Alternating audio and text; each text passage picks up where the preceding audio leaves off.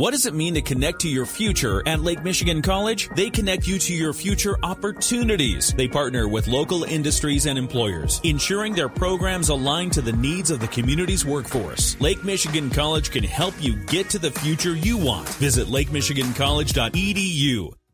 We're talking with Congressman Tim Walberg, the new congressman for Berrien County, at least the southern half of Berrien County, roughly Stevensville on south. Berrien County now has two congressmen, Bill Huizenga to the north, Tim Walberg to the south. He represents the 5th District, which goes all the way from Lake Michigan over to Lake Erie on the east side of the state. I suppose just to begin, Congressman Walberg, can you tell us a bit about yourself? Tell us how you came to Congress and what your priorities are in Congress. Sure. Came to Congress back in 2006 class, 2007, 2008 was my first term. I was defeated for my reelection in 2008, and in 2010 retook the seat and have held it through two redistricting since then. I came after 8 years in the private sector, following 16 years in the Michigan State Legislature in the State House. Prior to that, I was a pastor in Fort Wayne, Indiana area, and then after graduate school took a church in Tipton, Michigan, which brought me to Michigan. And subsequently, that was really the impetus for getting involved with the community in Lenawee County specifically, and from that I was asked to run for the State House. That began something that I had never expected, never planned, frankly never desired to be in politics.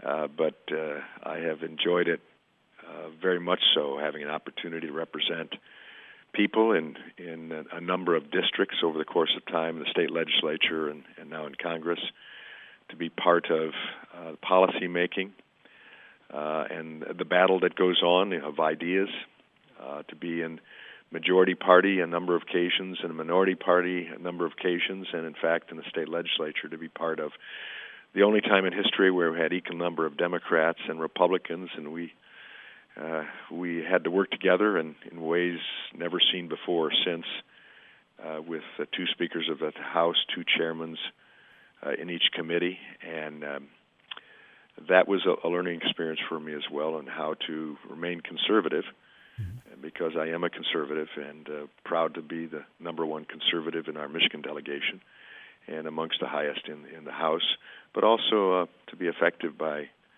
being able to work with the other side of the aisle and other perspectives, knowing that there is a middle ground. You can't cross that, but there is a middle ground we can get to, and if we can move something forward, like Reagan said, if you can get a 70% deal, then take it and go back for the rest later on. So that's kind of a background of where I've come from. I'm a husband of my wonderful wife, Sue, for the past over 48 years. And we have 3 grown children, 7 grandchildren, and for the most part, for the past 44 years, have lived in the same house, in the same community in Lenawee County. So being part of this district now for 44 years as well, and representing the district for about 30 years or a little better now. So that's a bit of the background. With the new district, we've got this new district that goes all the way from Monroe County all the way over here to Berrien County. Have you had a chance to sort of make your way? I know you were here on Election Day, so you have had a chance to kind of make your way across the county. Are you getting a good feel for what people in Berrien County are concerned about? Absolutely. We look forward to more opportunities. We've, in the course of a campaign, it's sometimes difficult to get in depth into a local community because there are differences of support for candidates, and then there's a concern that, especially when you're talking of getting into businesses and schools and et cetera, that they don't want to give away their hand necessarily until the person is elected. So we're looking forward to it. But no, we've gone from basically Lake Erie to Lake Michigan, everything in between. I've had the opportunity to visit with business people, with ministry people, pastors, schools, private and public school administrators.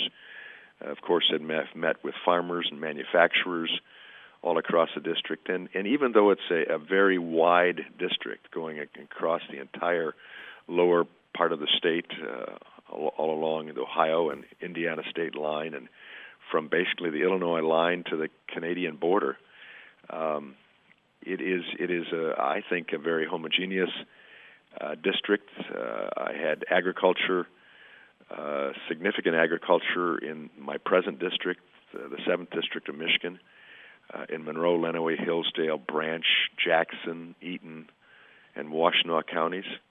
But I found the same, though there may be a few different varieties of crops, for instance, in the new district with more fruit and vegetables and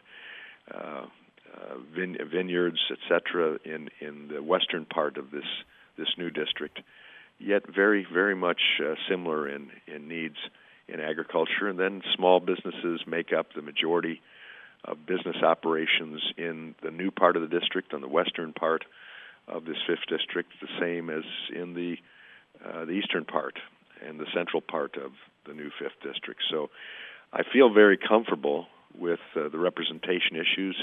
I have a nuclear plant that I've represented in Monroe County, right on Lake Erie, and I'll have a nuclear plant with a Cook facility on Lake Michigan. So that's similar. And then small colleges and universities, independent college universities across the entire 5th district. So educational aspects are very similar as well. So I feel very confident that I can represent the 5th district.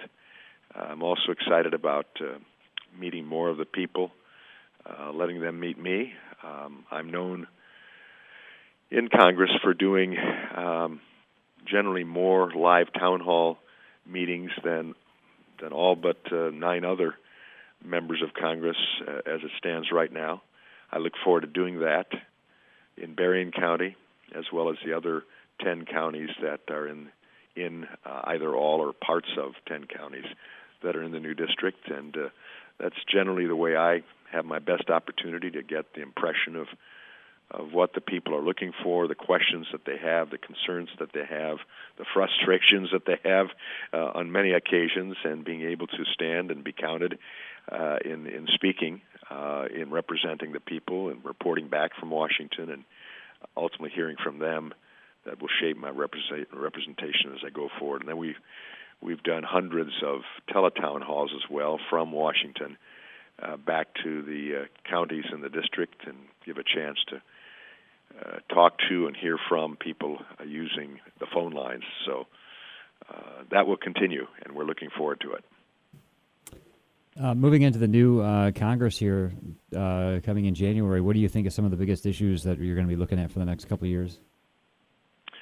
Well, the issues are clearly put out in our commitment to America that the Republican Conference put together over a year and a half of task force meetings, in which I was part of those meetings as well, with the 4 key pillars that we put in place, the first being a strong economy. That goes into the tax structure, that goes in the regulatory structure that we have, that can either be a frustration for growing a strong economy or a help to grow a strong economy. Those are things we want to work on right from the very beginning. There'll be hearings, oversight hearings as well, to look at some areas that we think have held back the economy in growing.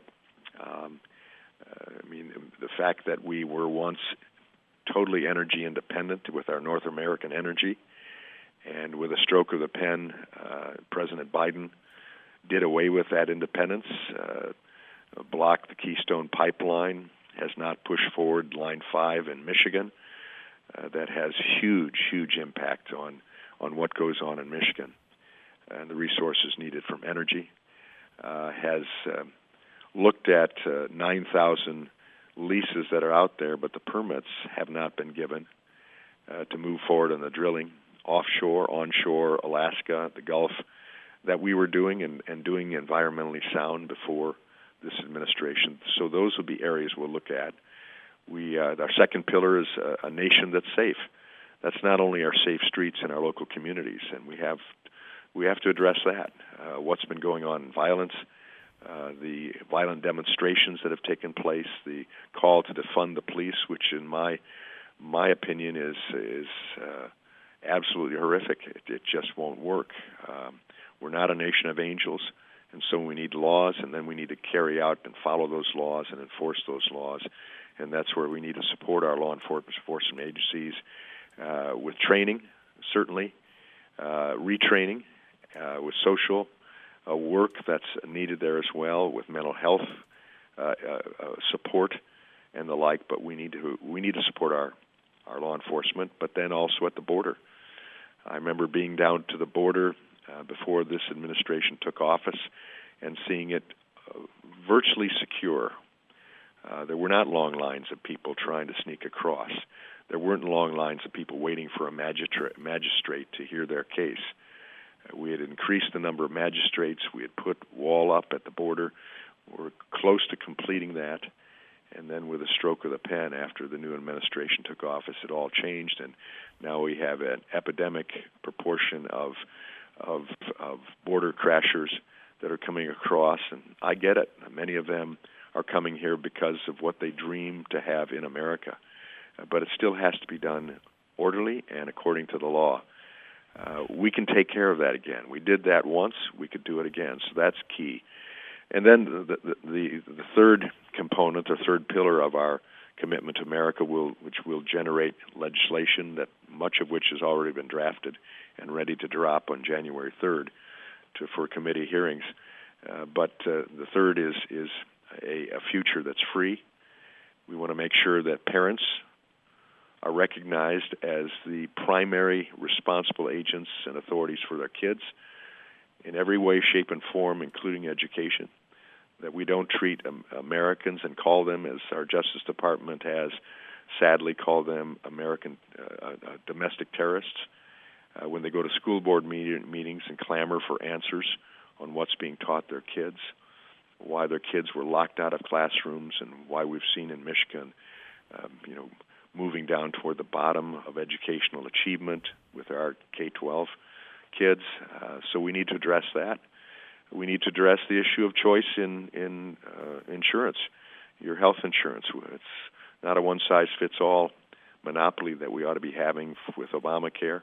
There are better choices that we can make, and so we need to address that. And finally, our fourth pillar is extremely important, and that's simply that we have a government that's accountable. There has been 2 years of, for the most part, not meeting in session on the floor of the House, doing proxy voting, allowing legislators to not show up to work. When we expect others in our communities to show up to work, we should be there as well. We shouldn't be having virtual hearings. We should have hearings where I can walk across the dais to my Democrat friends and attempt to work out an amendment that might move a bill forward, and do that face-to-face as opposed to an impossibility of an online issue. So those are things that we're going to be working on. I think that redounds to success and support and encouragement in the private sector to do what remarkably has been done for over 245 years in this country. And that's the private sector, growing the economy, establishing the marks of freedom and justice, and having a limited government to support that. Great. So here in Berrien County, can we expect to see you around here a lot? You sure can. You sure can. We will. We have our office in Jackson now. People have asked, you have 7 counties but 1 district office, and I think they've come to realize that that's no problem at all. The office is where my staff will take their concerns either by phone or in person or online and address those concerns, and we have been very successful in meeting the needs of our constituents that way. But seldom should you find me in that office because I'm out and about, traveling to the communities themselves and meeting with people in their Kiwanis meetings, Rotary meetings, school board meetings, business meetings, etc., and individual meetings as well on the farm, you name it. So we'll be there. We are going to have a Western office also. Don't know the exact location, but it will be easily accessible, just like our present office is for our present 7th District. The 5th District will have an ease of getting to the office when they need that, but there will be a presence there. But again, if you see me in the office, you're probably not seeing me doing what I should be and being out amongst the people that have asked me to represent them and serve them. So, no, we'll be in Berrien plenty of times. I can tell you, Andrew, I grew up on the south side of Chicago, and our family would come around to go to Warren Dunes State Park to climb the dunes and run down into Lake Michigan and have picnics there. And as a young high school or older high school student and college student, went over there to camp many times and enjoyed the west side of Michigan. So I see it as a neat opportunity to be able to have places that I enjoyed as a youngster from a distance now will actually be in my district. And so, no, we'll be over there. Plenty of opportunities to see the people of Berrien County and the other western counties in the new portion of this 5th District. Yeah, is there anything else you want people to know? Well, I guess what I want them to know is that I'm a conservative. I served with Fred Upton for 14 years, and Fred's a friend of mine. We served on Energy and Commerce together, the committee. I served on the Energy Subcommittee when he chaired that, and I count it a privilege to have served with him. But people have asked, do you take the same stands and votes as Fred? And my answer is no, not all the time, very clearly. Fred had a different district to represent. I represented the 7th District, which was a swing district, an R+1, R+2 district that we talk about in political speak, campaign speak. It was truly swing district. This new district is a very conservative district, solid Republican district. That is very easy for me to represent because I think my conservative ideals are exactly with the new district.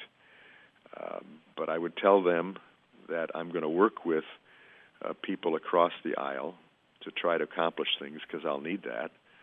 But I also know in most cases what the red line is that I can't cross. And that gives me an opportunity to go up to that red line if I have to, and to get something accomplished that we need to move forward. That's doable, and but they can assume that my record will still be conservative, strongly conservative, based upon the principles that really were the foundation of the Republican Party in now the 5th District, Jackson, Michigan, 1854, under the Oaks, July 6th. The Emancipation Party, which was the Republican Party, was formed under the ideals that people deserve freedom and opportunity, regardless of race, creed, color. As long as we espouse the American ideals and move forward, everybody ought to have the opportunity to move the direction they want to move and experience success. And when they fail, we don't kick them. We reach out a hand, pick them up, pat them on the back, and say, let's get back at it. So that'll be my ideal as I represent the 5th District.